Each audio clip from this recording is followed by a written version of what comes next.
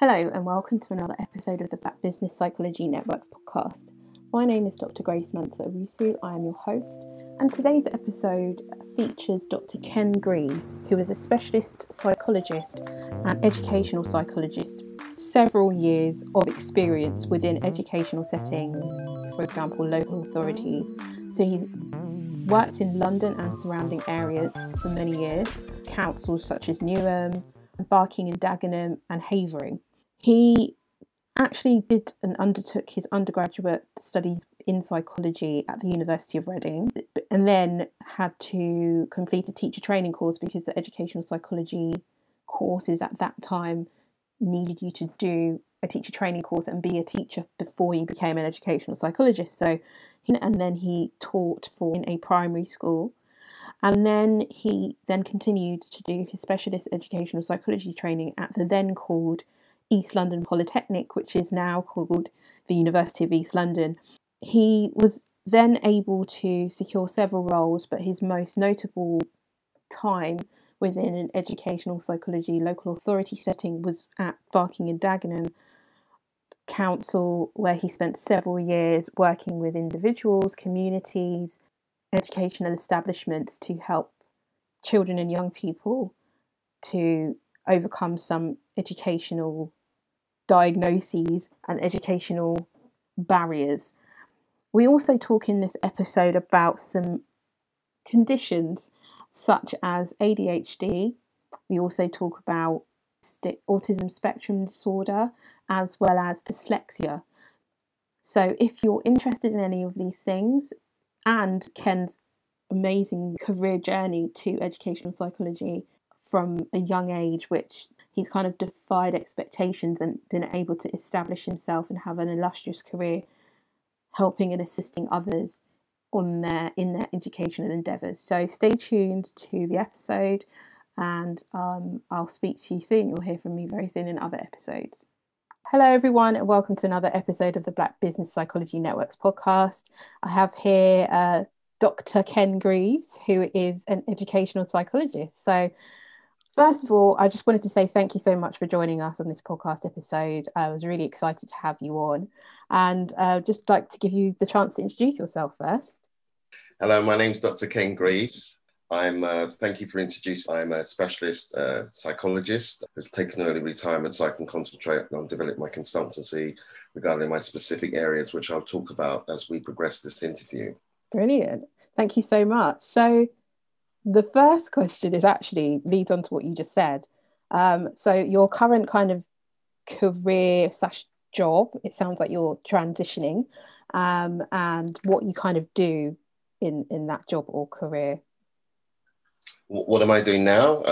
Well, currently I work as a specialist consultant in neurodiverse conditions.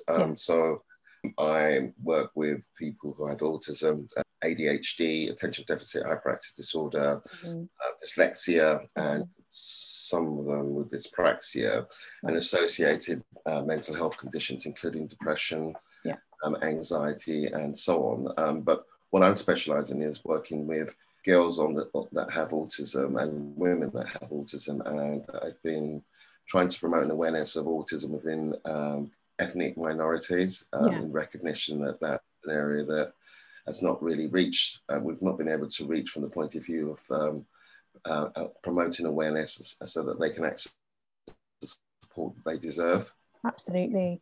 And we'll be talking about your areas of specialism a little bit later on the podcast, but one of the areas that you highlighted, which I thought was particularly interesting, was autism in girls, especially younger girls, because I'm not an expert by no means, but what I've heard is that a lot of girls either get misdiagnosed or not diagnosed at all because they're able to mask their symptoms for longer than boys. And so that's definitely an area that sounds really, really interesting.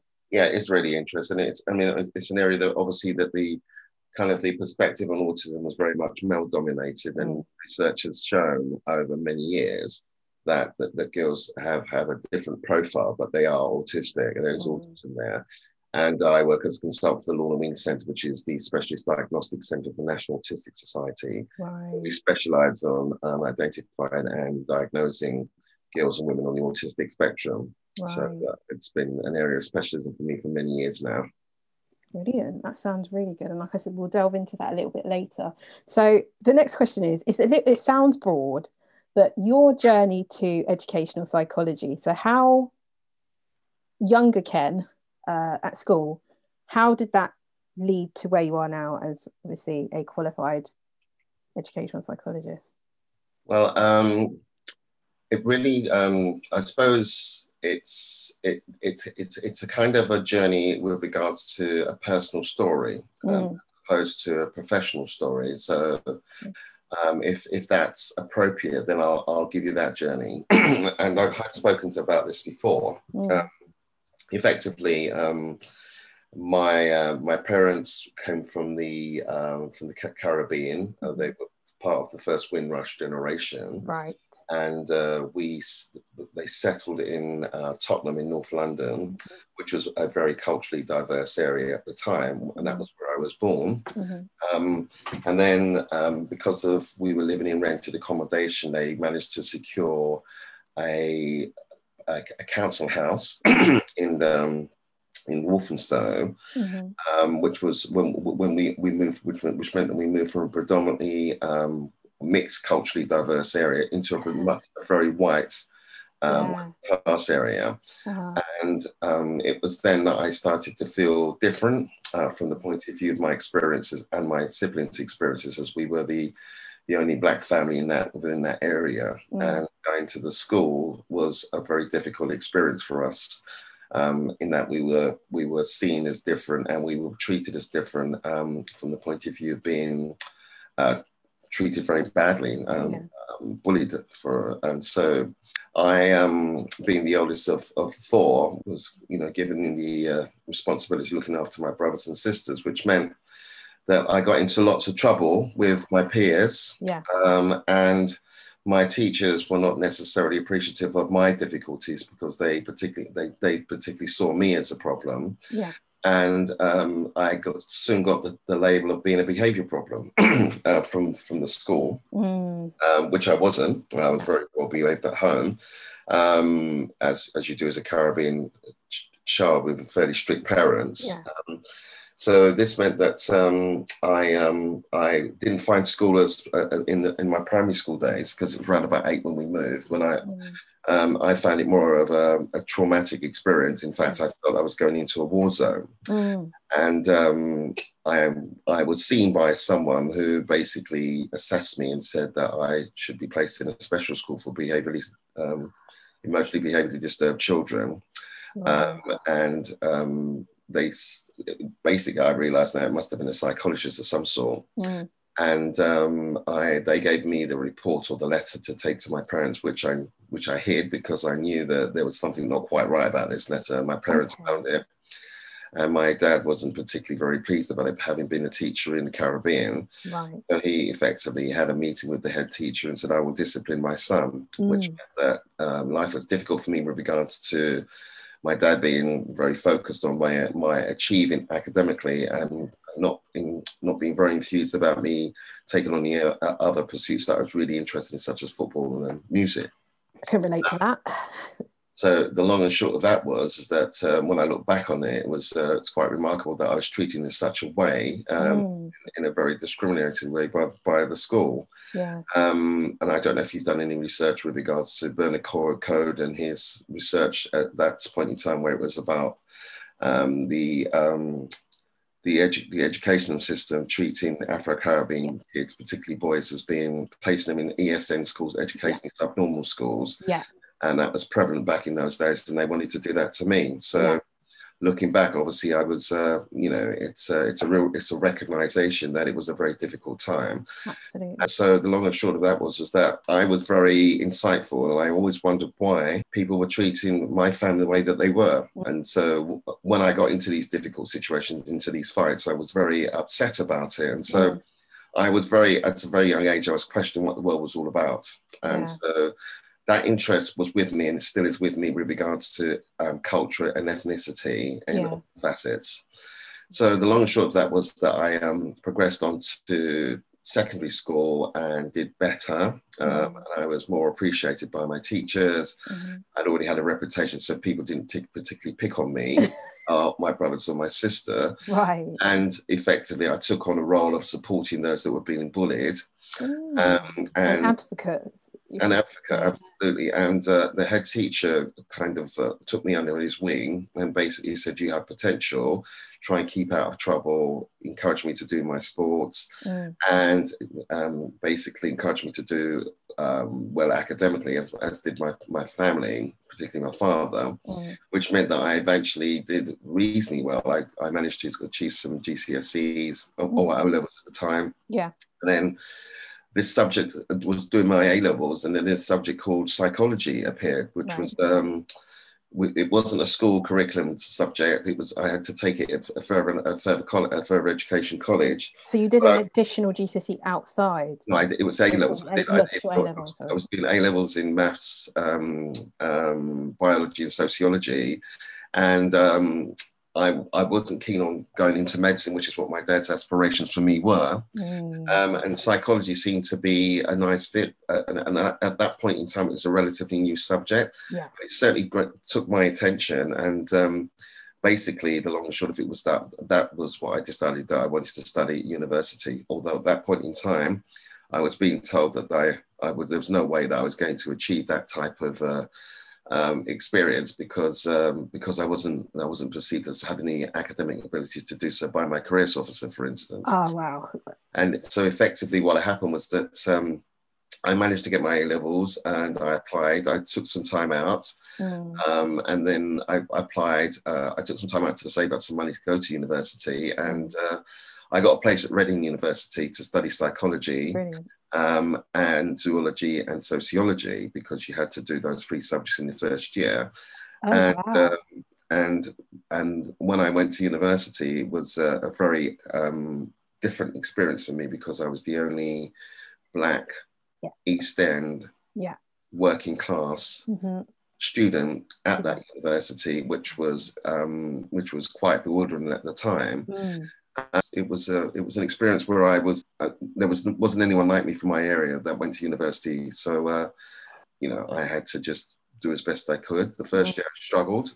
The second year I did reasonably well. The third year, when I was thinking of what to pursue, and I was thinking of trying to, I was thinking of training to be a clinical psychologist, but I was advised that there was a real need for a Black educational psychologist because of the issues to do with children from culturally diverse groups not being treated fairly within the education system. And so I decided to train to be an ed psych. But to do that back in those days, you had to train to be a teacher first. Yes. Then in order to be a teacher, then you had to have some experience as a teacher. So my quest has always been, and it was very much something that was instilled in me by my parents, was that, particularly my dad, was that you have to be the best in everything you do. There's no way that you're going to achieve these opportunities by just being good enough. You had to be the best. So I had to be the best. and so I applied to the best training college at that time, which was the Institute of Education for Primary and Child Development. And I think... Was that in Institute of Education, as in now University of London Institute of Education? Which is now part of UCL. Yeah, they had the best training course for those that were aspiring to be ed psychs, and they had something like 10,000 applicants, and I around about 44 places, and I applied and I got it. So which was amazing, and managed to achieve a very good degree. So the next stage for me was to go on to train to be a teacher. Then I worked in Newham as a teacher, and I experienced quite a lot of racism then as a teacher, from the point of view of parents withdrawing their children from my class once the head teacher told them that I was going to be Black. I remember that the local authority contacted the teacher to say, we've got a very good person here, but the only issue is that he's Black. Is that okay? And I had the teachers at that point in time seeing me in a very different way. So it wasn't a very comfortable experience to start off with. Not at all. Nonetheless, do you mind me asking, like, when was that in terms of timings? You don't have to talk about a year, but like decade, Oh, Just no, it's decades ago. We're talking in the 80s. So we're talking, okay. I graduated in 82, and 82, Mm. 83 was the train, 81, 82, and then 82 was when 83 was when I started teaching. So we're talking a long, long Okay. time ago. Yeah. Yeah. Yeah. I did think that. I was trying to place it, and I was thinking around it would have Yeah. been 80s time. Yeah.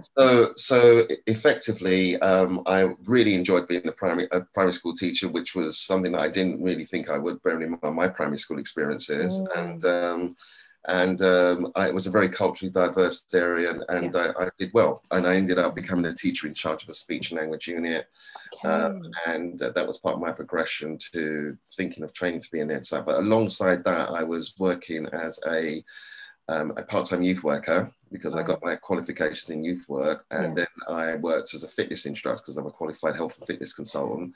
So it gave me the kind of the opportunity to have free areas where I could talk about interview, where I was working with children, I was working with Yeah. young adults, and I was also working with adults. So that gave me this kind of angle to go in when I was applying to be trained as an ed psych. Yeah. So effectively, my journey from there meant that I applied for all these courses, including the Tavistock, I think the Institute, Birmingham University, UCL, Yeah. and there was one called the Polytechnic of East London. Which is University of East London now, right? Right, and guess which one I chose? University of East London? I chose the University of East London. I got offered places for all the others, but I chose the Really? University of East London. And the reason why I chose the University of East London because I was a teacher in Newham, and it was a Newham-based course. And in those days, you had to apply for funding alongside separately to your actual place on the course. And so I applied, and I was successfully offered the funding to continue with regards to my placement on UEL.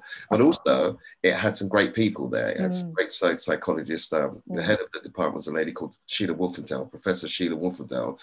She was very passionate about parents as partners and about movement away from within deficit models to thinking about the organization. And in those days, she was talking about the conceptualization of the social model of disability. So I really, really, really was into all that.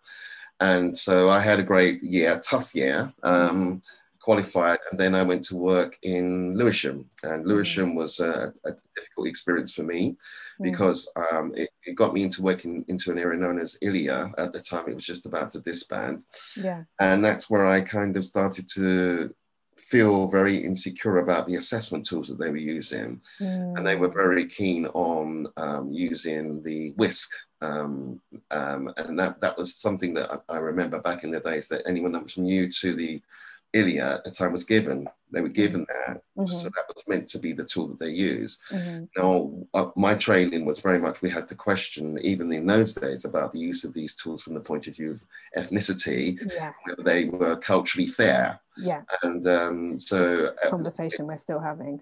It's of course it is. And so it was an interesting experience. Anyway, the long and short was I moved from there to another borough, which was nearer to me, which is Havering, and which was more white. But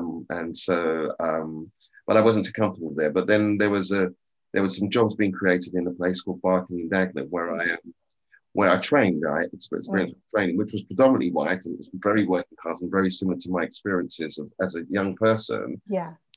But I really, really liked the team that was there. They had a brilliant vision. And so I started working there in 1991, and I worked there for 29 years.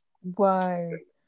So my career has really been kind of the core of my career has been in that particular borough. And it's changed dramatically over the years. But when I started, I was literally a blot on the landscape. There wasn't anyone like me.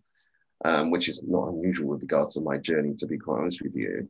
And I faced a lot of hostility from the indigenous, shall we say, communities, as it wasn't very. Well, I think you know about this. I think we've had a conversation, and it was very different. And but the long and short of it is that I won over the community because they realised that I was there to support them, and my perspective has always been equality of opportunity, no matter who. I've always checked myself with regards to my values, and being in a position of authority and responsibility, I've always striven to give my best.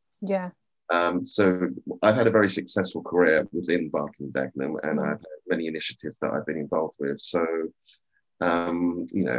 it's enabled me to develop my be involved in strategy. It's enabled me to travel to different places in the world. Mm-hmm. It's enabled me to actually develop my kind of vision as to how I am shaped as a psychologist. Yeah, absolutely. So that's kind of like in a nutshell as to my journey. But from the beginning, I was always thinking of asking these questions, and so an issue that I would probably just, would be kind of putting to whoever's out there, that are you a psychologist or are you so in my profession, it's educational psychologist where I started off in, but I've branched out into different fields. There were two types of psychologists that I met with throughout my profession. One was, are you an educational psychologist? And the other one is, are you an applied psychologist? So I'm an applied psychologist, because that's been my journey. That's been how I've seen my vision with regards to why I got into this type of field. Yeah, there are others that have come through a route where they've not necessarily thought about the issues in the way that I have. Yeah, which has meant that I've had to challenge or be challenged with regards to my perspective at times. That sounds so interesting, and I'm going to backtrack a little bit slightly, or based on your journey. And your primary school experience sounds verbatim so similar. I don't know if you've been watching or you watched the Small Axe series by Stephen McQueen, and the last episode is basically exactly what you described. I was going to mention that with all of those of me, because that's the era that I grew up with. But the last one was really, really wow for me. It was very much that's my experience. It was very, very, very. Although I don't remember seeing any black psychologists back in those days. And so, and when I started, there was only a handful, go to these conferences, and it was just me, to the extent I just felt quite wall. I mean, nice people. I mean, I've got some really great friends, and but it just, and now hopefully within my profession, I haven't been to a conference for many, many years, but I'm hopeful that there'll be more faces out there that are actually making an impact. We're trying. I think there's a couple of initiatives, obviously the BIP network that I'm part of, trying to change that, and then organisations like TEPIC and I'm very impressed with them. Yes. Yeah, and other organisations that are truly trying to look at the diversity within, or create diversity within psychology. And based on my experience, at university, undergraduate level, very similar. However many years later, my course, I think 120 odd people, and there was maybe 5 black people on the course. I did mine at University of Birmingham.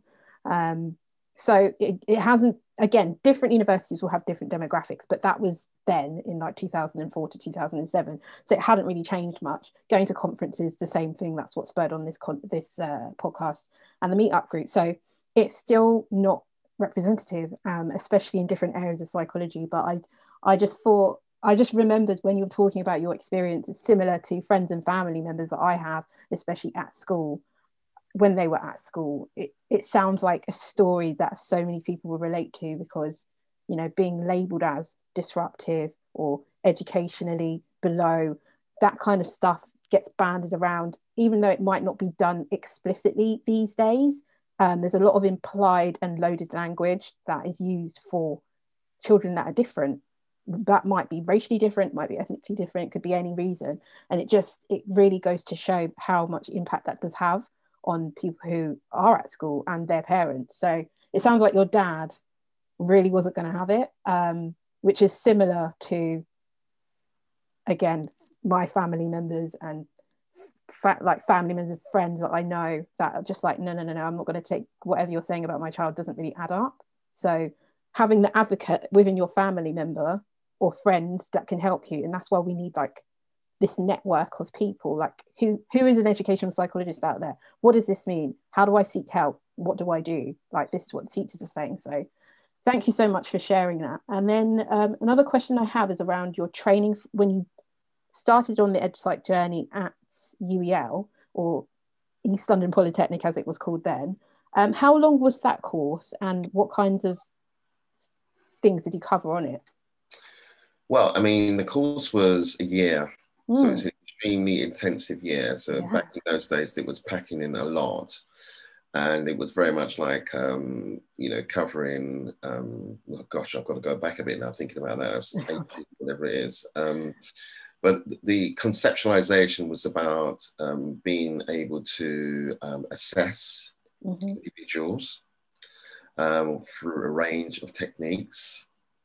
So cognitive assessment, observations, right. consultations, to be able to work with parents and other agencies, to be able to deliver training to groups, and also to be able to work at a local authority level from the point of view of research and being involved in initiatives. Right.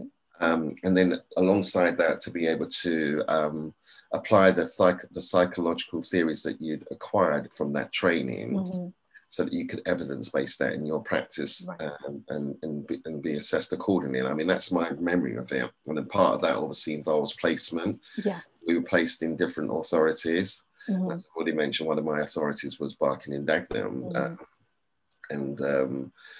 which I requested because I was having a very bad experience in another authority where the racism was just too blatant. It was so obvious. They were asking me so many ridiculous things that I said, look, to Supervisor Sheila, I said, look, this is tough enough as it is, and I don't really want to be, can you reconsider me? So they placed me in a much more supportive context. So basically it was that.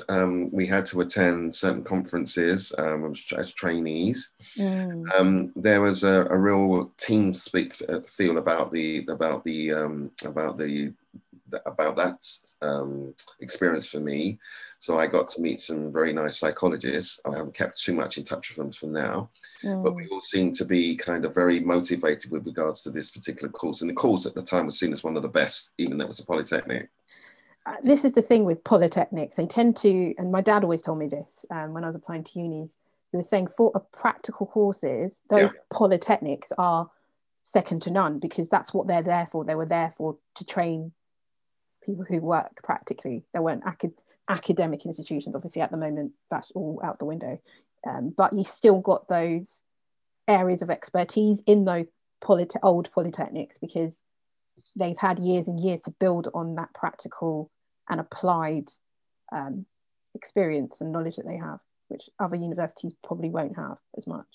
Yeah, I really got the feel back in those days was that they were challenging the Eurocentric models of assessment. And that was something that I was very keen to kind of find out more about. Obviously, when you're an undergraduate, you study about methods and certain aspects of learning, about IQs and kind of gender, racial differences, and so on and so forth. It was very much something that was in my line of thinking. And I was also very much aware that it wasn't just about being a child and growing up. It was also about my peers and also my superiors, and how they will see me with regards to the subtle microaggressive kind of comments and experiences that I had. Which I kind of passed on because it wasn't so overt, and just took it on board as part of the subtle stuff that I needed to be mindful of. And I suppose, really thinking, well, where do I pitch my battle from the point of view of challenging the stereotypes? So that's been undergone. And I still feel that still happens to date. For me, my dad, my family are hopefully very proud of what I've done. But I'm at the top of my profession now. So, I've worked as a consultant for Cambridge University. I was there for 5 to 6 years. I've been involved in their diagnostic assessments of dyslexia and autism, Asperger's syndrome. I've been, the Lorna Wing Centre is a famous, renowned diagnostic service, and I've done other things that have kind of put me up in a position where I can actually say, well, look, I've achieved to a very high level. So. Absolutely. I get the referrals coming to me from the Lords and from the Sirs and so on and so forth. But I'm still very much me. I'm very a grounded person.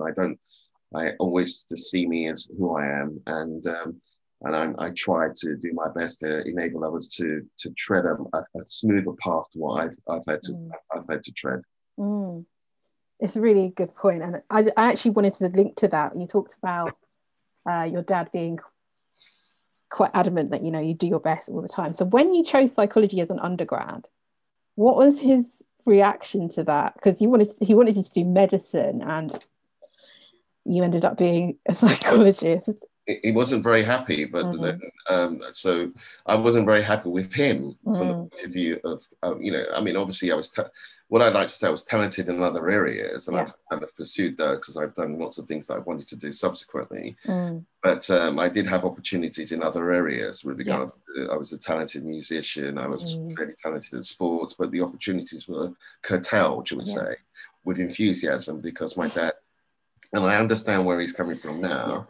He was saying, look, these are stereotypes. This is what the media will kind of like say that we do well. But you need to go on and get letters behind your name. And he wanted me to become a doctor. And you are just not a medical one, but it's fine. Absolutely. My daughter's a doctor. Oh, really? Oh, so he got one. There's one. She's on the final stages of becoming an anaesthetist, so she's doing really well. So I mean, I kind of feel quite very proud of her, because I'm a senior associate member of the Royal Society of Medicine as part of the journey, because I've been asked to become a member, and I've been a member for about 5 or 6 years. And so we had a moment this year before the COVID when she's come back from her training.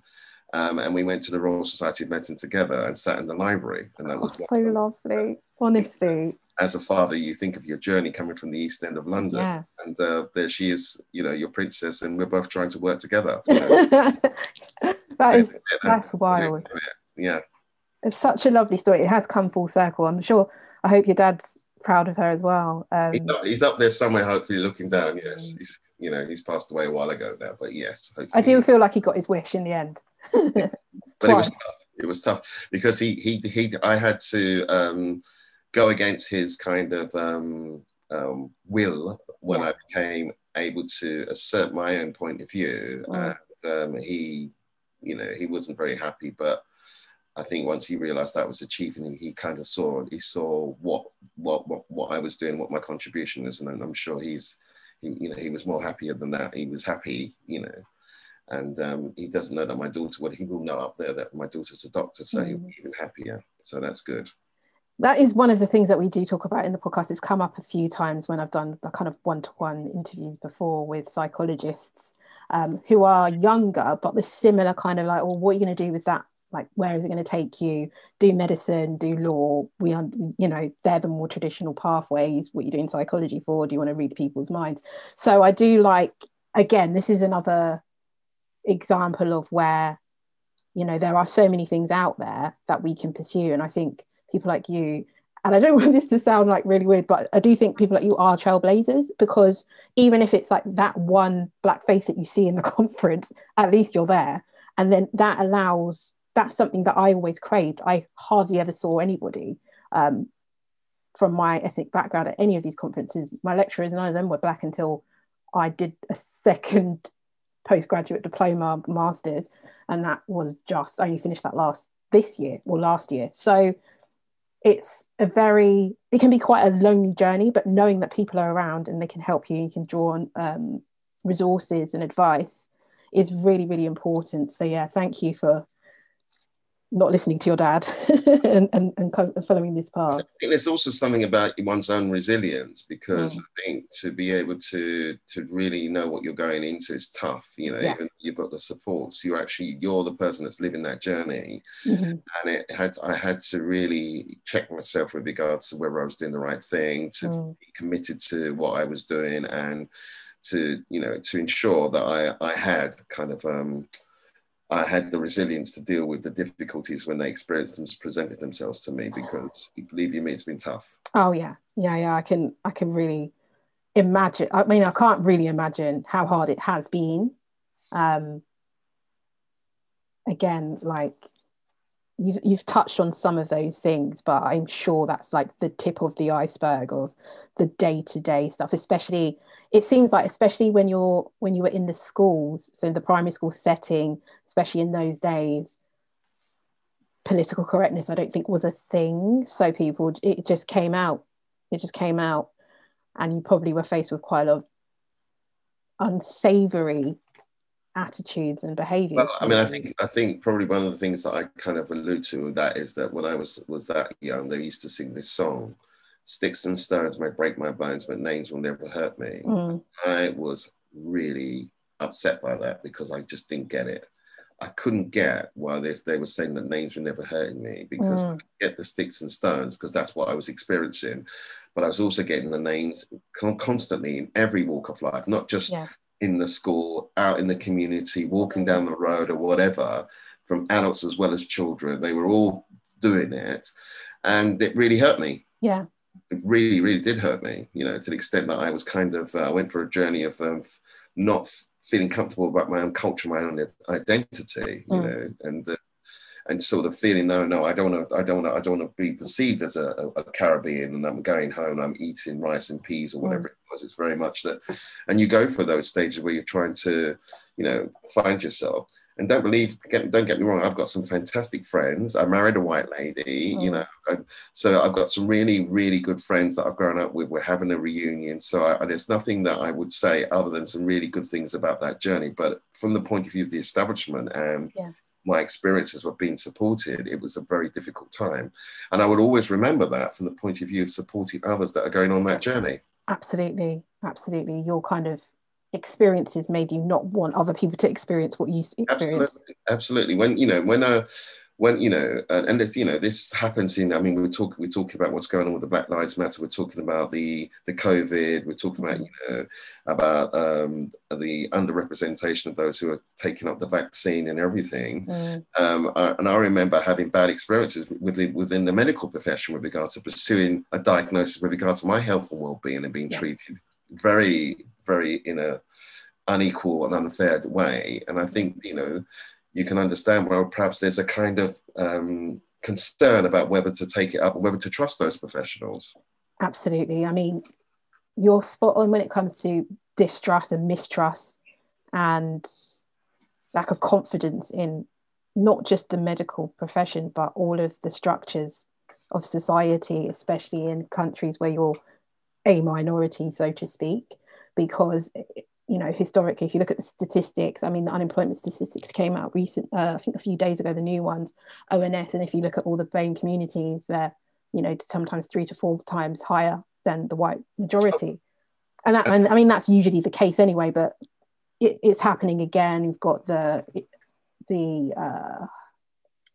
mothers' mortality rates. I can't think of the word. Maternity mortality rates, Black women 5 times higher than the white women, all sorts of things. So there's no surprise that people are going to feel cynical and also very mistrusting of a vaccine that's been developed over a number of months.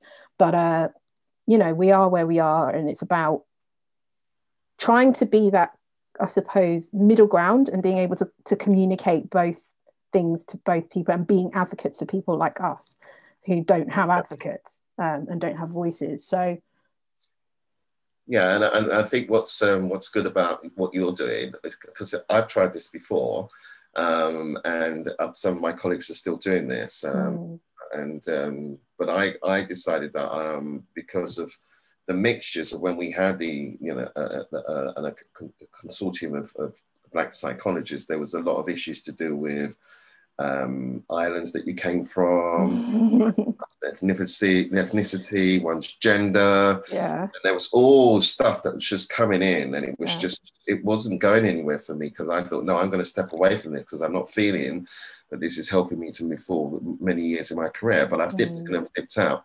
And I felt that my contribution would be to promote something with regards to being a specialist in a field where there aren't many people like me. In fact, I was the only Black specialist educational psychologist at senior at the time. I don't know if there are any now, but 19, 20 years ago, it was just me, you know, and trying to promote that kind of awareness within communities. It's what I've been trying to do ever since, you know, even within the autism professional community. Absolutely. You know, I'm still I'm still the only one, you know, within the diagnostic clinician team. I'm the only Black male there, and you know, I'm trying to promote that awareness. They're all aware. It's just that something's not happening, and so we're still got ways to go, but hopefully we're moving in the right direction. So what I was saying is that I've never had the opportunity to meet with a business psychologist in a way to have this conversation like this. Possibly it may have been through some kind of networking kind of venture with regards to business or whatever. Mm. So I'm really pleased to hear that you're doing this and you're joining up with other psychologists in applied fields to promote that kind of overarching kind of holistic feel of what we can do as psychologists across all settings.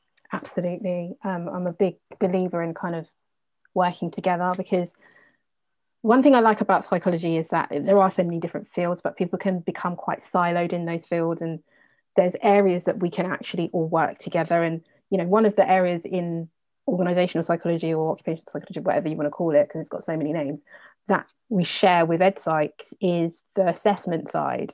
So we do the assessments in workplaces for selection, jobs, all of that kind of stuff, and personal development and career development. And you do it for in the school setting. But, you know, some of the training that we have probably quite similar. How it's applied is probably quite similar. Some of the tools we might use might be the same or very similar. So, I mean, who knows what we can do with that, especially. I do think that there's a lot to be said around having more culturally diverse models, competent models in both spaces. I know that for kind of workplace assessments, adverse impact is factored in, but I mean, that's another discussion for a different day. But I'm not sure how that works in educational psychology. The assessments that you use do you kind of measure adverse impact at all?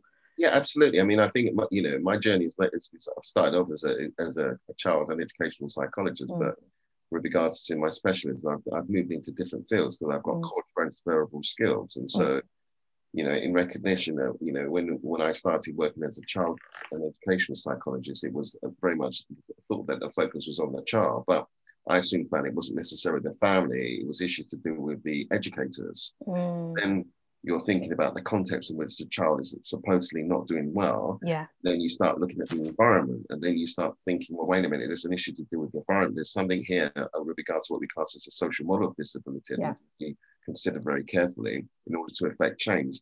And in order to effect change, you have to do research, and then you have to get involved with strategy, whilst alongside working and trying to change that organization. So we did a lot on organizational development, and that was very much part of the stuff that I was doing for my doctorate. Right. Brilliant. And let's kind of fast forward to your role now. You said that you took early retirement, but you're focusing on your own consultancy. So what kind of work do you do in your own consultancy? And how are you developing that side too? Well, I think I've always been developing that side of my practice for the best part of 15 years, when I recognized that once there were cuts in the local authority and that my role as a specialist was becoming very marginalized. In other words, that I had a big role with regards to strategy. I could travel over the country, and I was going to different parts of the world to look at interventions and projects that we could bring back to my local authority. And we did very well as a local authority in that, and it was a very rewarding job. But I became very much stressed by having to work with children and families because they are very complex, and it was affecting my health. So I decided to work more with regards to trying to develop my kind of way of working, which is much more an assessment in context over time, taking on board all the factors that one needs to take on board in order to provide an accurate and as best as one possibly can assessment of a person's needs and their families, and to provide interventions that are relevant and meaningful. Yeah. So what I'm doing is that I'm kind of working with adolescents and adults who have they're not so much termed as Asperger's syndrome now, because that's gone now. It's called autism spectrum disorder, but there is a kind of a profile which is Asperger's. So I've been working with those that are not able to access diagnostic services, but they're out there and they want support. And so I've been working with them. I assess and diagnose, and I also provide interventions and support plans for them and their families and whoever. I work with women and girls in the spectrums I've already alluded to. And my passion as well is about working with children and families in ethnic minority communities. So I'm doing a lot of stuff with that.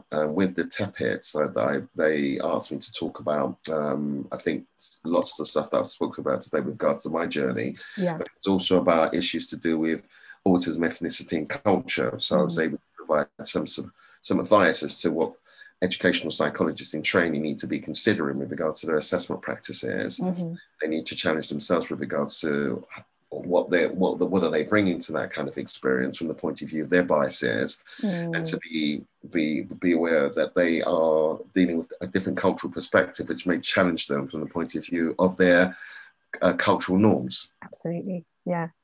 And in my experience, that you know, even working in cultural diversity environments, there are psychologists that tend not to see that. They are very much going in with their set of tools, their way of thinking, and it's putting that families that they're assessing at a disadvantage. And certainly that was me back in the day when I was assessed, you know, when they thought that I was a behaviour problem and wanted to put me in a special school.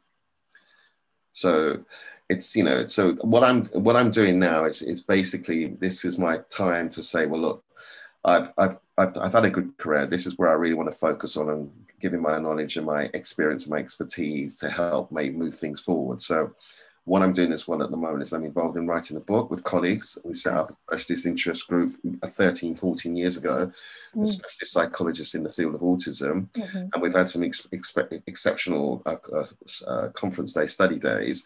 And we've had some very good speakers who've volunteered their services for free. And we're writing a book with that. And hopefully it will be published soon. And my chapter is on autism, ethnicity and culture with two other very renowned people. One's a parent and the other person is a researcher. So hopefully that's a way forward with regards to setting that message out. For me, I felt that in order to impact change, I've had to stick to an area that I feel really comfortable about, that I can kind of make some kind of contribution to. Yeah. But I'm very open with regards to the discussions, with regards to how we move forward. But I think it's about, you know, as we go, we trying to make that impact with regards to our different fields, so that we can actually get into those positions where we can make a more significant impact and change. Absolutely. Yeah. It sounds really interesting, like, especially with your area of the culture, ethnicity, and the diagnosis, and being able to put that into a way that people who are working in the space can think about, rather than, oh, it's not relevant, we're just going to apply this, what we already do.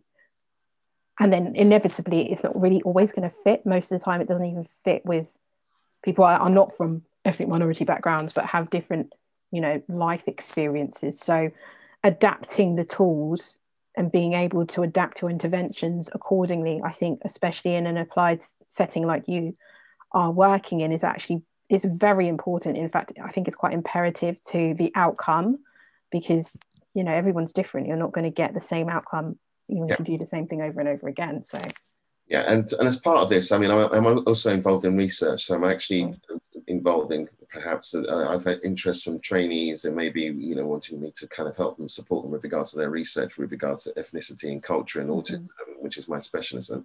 I'm very much a proponent working in a multidisciplinary way as well. And that's something that I feel passionate about with regards to ensuring that we have that holistic approach, that we're quite clear that we're talking from the same sound sheet, so to speak, and that we're doing what's in the best interest of the families that we're coming across. Because it's been my experience that families, and when they're coming across a range of different professional perspectives, it's very, very stressful and anxiety evoking for them. Absolutely, because it's like from pillar to post. A lot of the time, if you're searching for a diagnosis, it takes a long time for starters, and then second of all, with all these specialists telling you things, sometimes it's just not accessible. So again, the accessibility of the information as well is something that I don't think happens a lot of the time. Yeah. And the other thing that I do is I do actually take on occasional, because I trained in trauma, so I specialized in trauma. So I had a trauma clinic for many, many years. And that was kind of insurance requests, you know, for not just car accidents, but I had to curtail that because it was very stressful, and I needed a lot of supervision because some of those cases were very disturbing. Yeah. But I still take on the occasional trauma case, and also the occasional, you know, just culturally diverse family who needs to just support and advice when their young person is going through a difficult time. So it's kind of more coaching, mentoring rather than counselling, basic counselling, but I do that as well. Yeah, I'm sure you've probably picked up a few extra qualifications over the years as well that will to inform those other areas of interest. Thank you so much for sharing. I have one more with so for the last, I don't know, at least year and a half, I've been mainly on Instagram, not gonna lie, been sharing a few stories on Instagram, especially around conditions like such as ADHD, mainly ADHD, but I know that your specialist area is more autism, but it's mainly just a bit here. What do you want to? I mean, I can talk to you about ADHD because, like I've got, I've got Okay. notes on that. Yeah, ADHD. Yeah. So if you suspect someone's got ADHD or yourself, Well, what okay. should I you do? think obviously first and foremost is about being quite clear as to what ADHD is, and so Mm-hmm. it's attention deficit hyperactive disorder. Because people use the kind of the ADHD and not necessarily appreciate what it means because it Yeah. has slightly changed over time, but it is a Yeah. neurological disorder that impacts on the part of the brain that helps us to plan and to focus on and carry out complex tasks, executive tasks. And it does vary. There are subtypes. So there's the Right. inattentive type, which was in the past known as ADD, attention deficit order, but I was it's going to now ask that. known as ADHD inattentive. And then there's the hyperactive type, which is the ADHD hyperactive, which is the more overt kind of behaviors that you see. And then there's a combination of the two. So there's three subtypes. So I think it's important for those to recognize that. And very, very interestingly, because my research has been bringing me into this from the point of view of casework and clinics and reading and going to conferences, is that alongside as with autism, it's more difficult to diagnose in girls and adults. Yeah.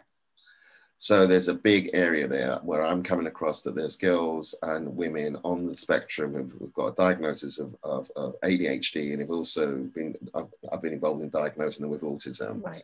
And they have other perhaps issues as well. But so it's important to note that they're coming through. And also with adults, it's a journey where, it's sometimes difficult to recognize because there are other comorbidities. Absolutely.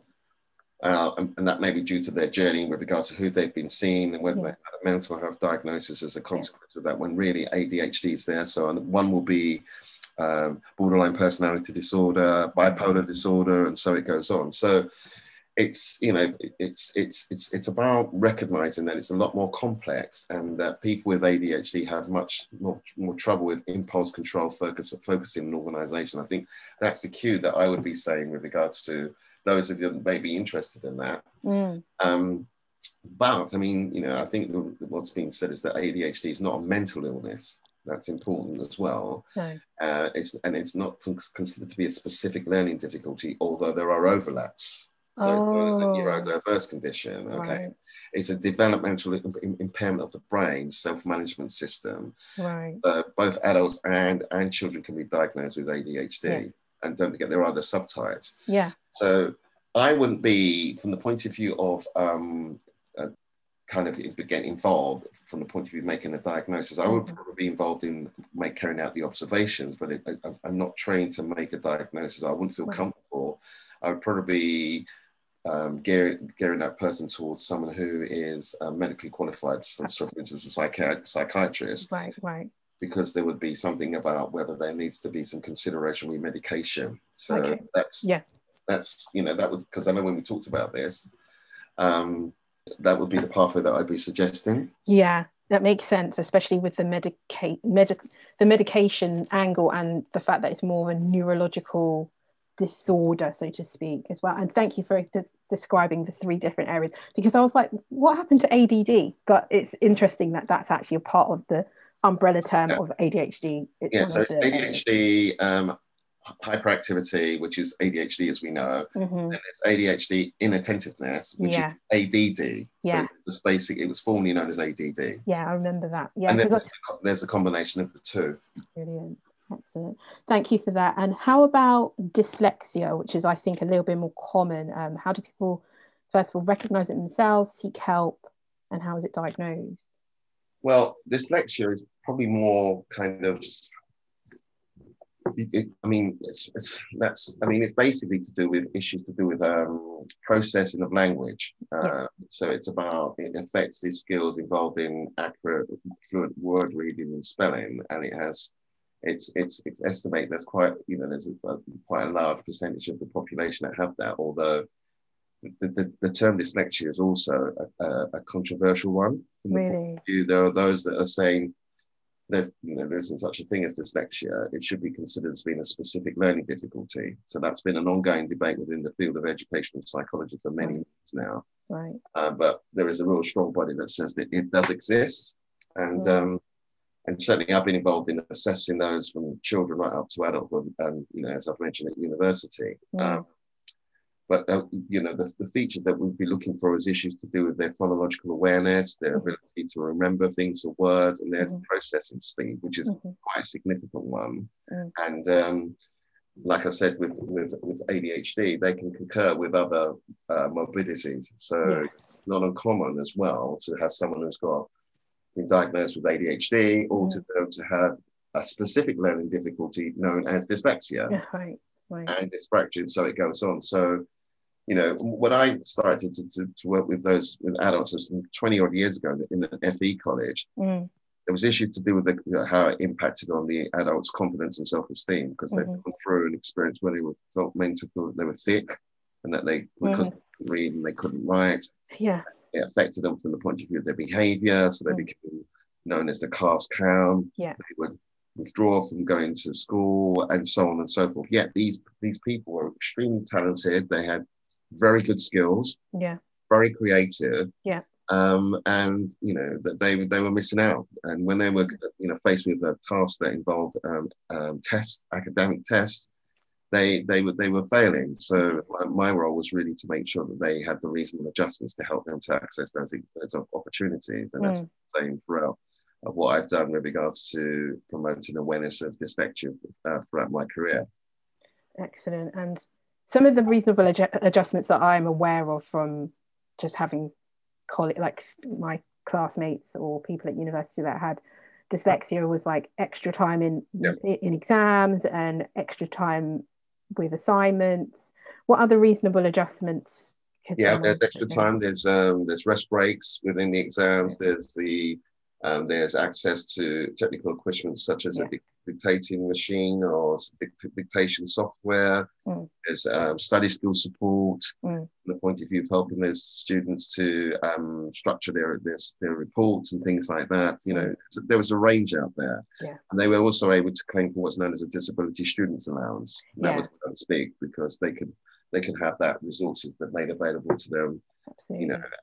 Which really helped them. I mean, some of the students that I assessed at Cambridge, they were brilliant and really, really clever, but it was what was really they were falling down on is their ability to process information at speed. Yeah. And so we had to make a case for them with regards to that specific area. Right. The assessments can be made by a range of professionals. So you could have specially trained teachers who can carry out the assessments. Okay. Psychologists, educational, clinical. So that's kind of specialized from the point of view of having a medical concern that needs to be considered from the point of view of medication.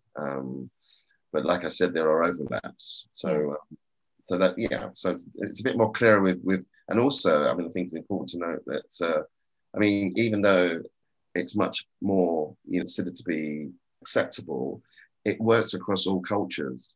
Yeah. Because that's another one where, the cultural issues with regards to dyslexia in the past has been perceived as a white middle class kind of phenomenon, whereas not. It's kind of affecting all cultures and everything. And I think that's important to recognize that. But it's important to recognize how one assesses that from the point of view of cultural diversity. Absolutely. And the impact of that kind of diagnosis on a young person or an adult as well, and the kind of cultural implications of what you're saying and how you explain it. Absolutely. And I've seen that change in my lifetime, and I'm sure that change has probably been even more stark in your lifetime, because we from something that wasn't even recognized or not very well understood to something that's a little bit more mainstream now. Yes, we still got the stigma around it, like massive stigma and misunderstanding, but it's a lot more common to know someone that has dyslexia. I feel. Yeah, and I've had referrals that have come through where they're from big corporate organisations alongside autism, And so the employers have been very accommodating from the point of realizing that they've got a very talented employee. They're struggling with regards to the literacy requirements or the numeracy requirements, because there's another condition known as dyscalculia, so which I can assess. So it's, you know, it's out there, and I think it's about promoting the message that it's not about what you're, it's what you know. The methods in which you're testing needs to be challenged, and that's what we do with dyslexia as well as, you know, other areas. Absolutely. And I do think there is a massive movement now to do a lot of the kind of these assessments within the workplace. So there are some work and organizational psychology organizations that are now offering those assessments in the workplace for employees, because again, it's a massive area. You might have got misdiagnosed or undiagnosed at school, picking it up at a later stage, and people that are often kind of coaching to those employees as well, from a development and it's more of a from a development perspective actually. So that's excellent. And I don't know if you want to touch on autism. I know that's your main area, but I know autism spectrum disorder now, I mean, it's massive. So it's a big one. It's similar to well, they're all neurodevelopmental disabilities, and this one affects how a person communicates and relates to other people. That's the basic thing, and it also impacts on how they make sense of the world around them, and so that's the big core of that. And it is a spectrum condition. But I would also suggest that that ADHD and this dyslexia are spectrum-ish, because different forms of it. Which means that while all people with autism share certain difficulties, their condition will affect them in different ways. Absolutely. So I find that some of them will be able to live relatively independent lives, whereas others have accompanying learning disabilities, which you'll see, and need a lifetime of specialist support. So some of them may be experience over or under sensitivity to sounds, touch, taste, smells, lights, and colours. So we look at that as well. What we look for when we're looking to assess is to do with social interaction, social communication, and social imagination. That's the key word, social. There are issues to do with their social abilities. And they're normally associated with rigid style of functioning, sensory processing difficulties, and what we find is very high anxiety levels. So it's, you know, those are the core. Until recently, that obviously, like I mentioned before, that Asperger's has been kind of the ones that have been out there and kind of acknowledged, but now they're realizing that perhaps they need to be subsumed within the spectrum, autism spectrum disorders. I'm not comfortable with disorders. I don't know where, I'm not sure how I feel about conditions, but I just feel like, I feel that there's an issue that's ongoing with regards to the terminology that we use here. Absolutely. But yes, I mean, it's, you know, it's something that it's been very much prevalent in my life, and like I've indicated, I'm kind of quite involved in promoting awareness of it. I mean, I could talk for ages about this area, but I'm not sure how much time we've got. But it's a fascinating area, and it's pervasive, as with the others, throughout all cultures. Absolutely, and it kind of, you see it consistently across. It's not one more than the other. Yeah. What you might have is probably misdiagnosis, underdiagnosis, overdiagnosis. ADHD is an area I would say is overdiagnosed. Yeah, we call it diagnostic overshadowing. That's so that, you know, that if a person has been diagnosed with one of these, if the others are there, they seem to be overshadowed by this one diagnosis. So it's not uncommon that I've seen those that have had their preliminary diagnosis of ADHD, but on closer inspection, because they've been medicated or whatever, and it's not worked, that there's autism there. And there are overlaps. You know, there are big fields of research which are looking at these overlaps.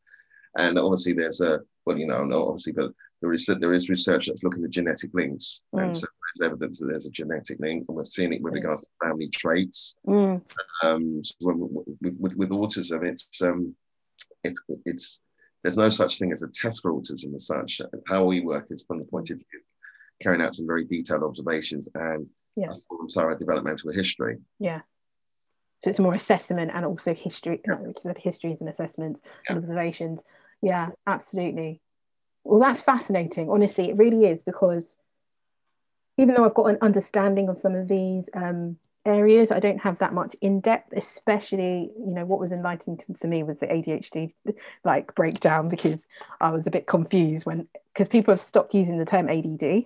I feel like they have in mainstream anyway. So I'm like, what happened to that part of ADHD? Is it the same? But yes, I'm glad you kind of cleared that up for me. So if anyone wanted to contact yourself for, I don't know, if they're interested in you doing diagnostic work around them, how can they contact you? Where can they find you? Well, I've got a website. I'm quite happy for you to let them know my website. I'll link it in the description Um, area as well. more than happy to be contacted with regard to any areas that they're interested in, from the point of view that interested to know what they're doing, any development work that I can contribute to. Yeah. I have to be careful when I say that, because I'm out there. I know, right? Otherwise, you get about 20 emails a day. I'll get too much, but I'm, obviously it's great to be able to have this conversation so that we actually, that I'm out there, that there's things going on. And I don't know if I'm going to be, I'd like to be involved in anything from the point of view, just listening in, even to what your organization is doing from the point of view of these issues. It's just been really enlightening, and I've just really liked the conversation and your journey, being so open with all your experiences have been. I know that other people will either relate or become very like educated about what it's actually been like for you and what it's probably been like for others in the similar field or the same field or even different fields, because there are themes that cut across them all. So thank you so much for your time. You're welcome. Like I said,